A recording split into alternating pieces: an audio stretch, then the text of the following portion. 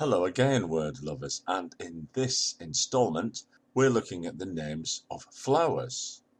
There are various categories here. There are words which haven't changed, such as crocus, which we get from Greek, and saffron, which comes all the way via Arabic from Sanskrit. There are many words with religious meanings. Marigold, for example.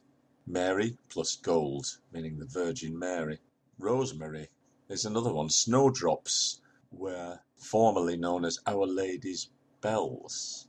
Other such flowers would be the forget-me-not, the hellebore, and holly, thought to be the thorns of Jesus' crown, although the word comes simply from Old English words meaning dwelling by the clearing by the hollow, the holle, or possibly hollow-eyed.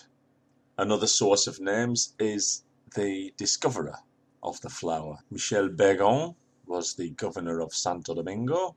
He gave his name to the begonia. Louis Bougainville was a French navigator. Bougainvillea is his contribution to the flower name world. Camellias are named after missionary and botanist George Joseph Camel, etc., etc. In medieval times, flowers were known to have certain properties, so those are conserved in some names. The pansy, for example, is from the French penser, meaning a thought. Even today in modern Spanish, it's pensamiento. The pensare part of thinking, considering in Latin, is a figurative way of saying pendere, to hang upon. All going back to a PIE root, pen or spen, to draw, stretch or spin. The dandelion has diuretic properties, not reflected in the English name, which is from the French tooth of a lion, but certainly in the French name pissenlit, which means piss in the bed. Some of the meanings are directly guessable. Daisy is from day's eye, as it opens in the morning and shuts at dusk. But does the word day come from the PIE root ag, meaning day, or is it possibly dech, meaning to burn, whereas I, we're more familiar with. We saw it in the word window, tracing back to the PIE root aqua, to see. More guessable ones, the foxglove, Fingerhut in German, a thimble, but nobody knows where the fox part came in. Buttercup does look like a cup of butter. Cuppa was a larger thing in Latin, a cask or a barrel. Cognate with Sanskrit kupa, meaning a hollow or a pit or a cave. In Greek it was a gap or a hole, and in Old Norse a ship's hull. This word hufr came into English as hif, meaning a hive, as in a beehive. The original loanword cup is possibly not even Indo-European. In any case, buttirum, Latin, plus cuppa gives us buttercup. The orchid is from the Greek word for testicle, due to the shape of the root. And again, we've seen another testicle shape before in the avocado, the ahuacatl, Aztec word for testicle. In the case of the avocado, it was due to the supposed aphrodisiac property.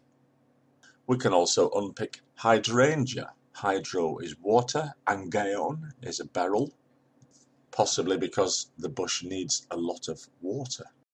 Now the hydrangea has another name, invented by a French botanist, Monsieur Commerçant, who called it hortensia, possibly because of his link with Hortense de Nassau, possibly just because it's kind of like a Latin meaning of from the garden, l'hort, as they still call the extensive gardens in Valencia today. Poppy is from Papua, vulgar Latin, possibly meaning to swell. Rhododendron is a bush of roses. Dendron is tree. Der, dru, we've seen before from the PIE root, going into words for oak and wood and door in other languages. Original meaning of being firm, solid, steadfast. Lavender could be from the Latin lividus, meaning bluish, or from Italian lavanda, a washing.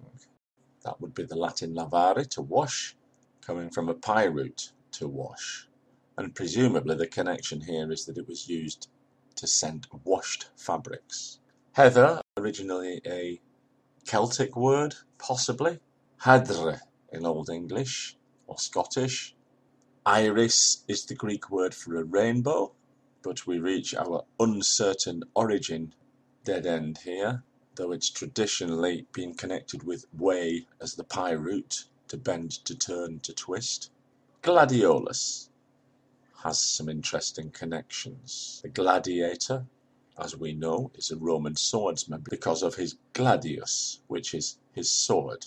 This is also the root of the word glade, another of the words that the Romans possibly took from Gaulish. Words for sword or daggers in other languages show that this word has travelled. Cleddyf in Welsh, cletha in Cornish, cléise in Breton, still existing in the Scottish word claymore. All this adds to the idea that Latin borrowed the gladio word, or cladio, from Celtic, or Proto-Celtic, or even from a third language. So there are just a few of the many, many flower names. We've dipped our toe into the waters to see more or less the main areas where they get their names from.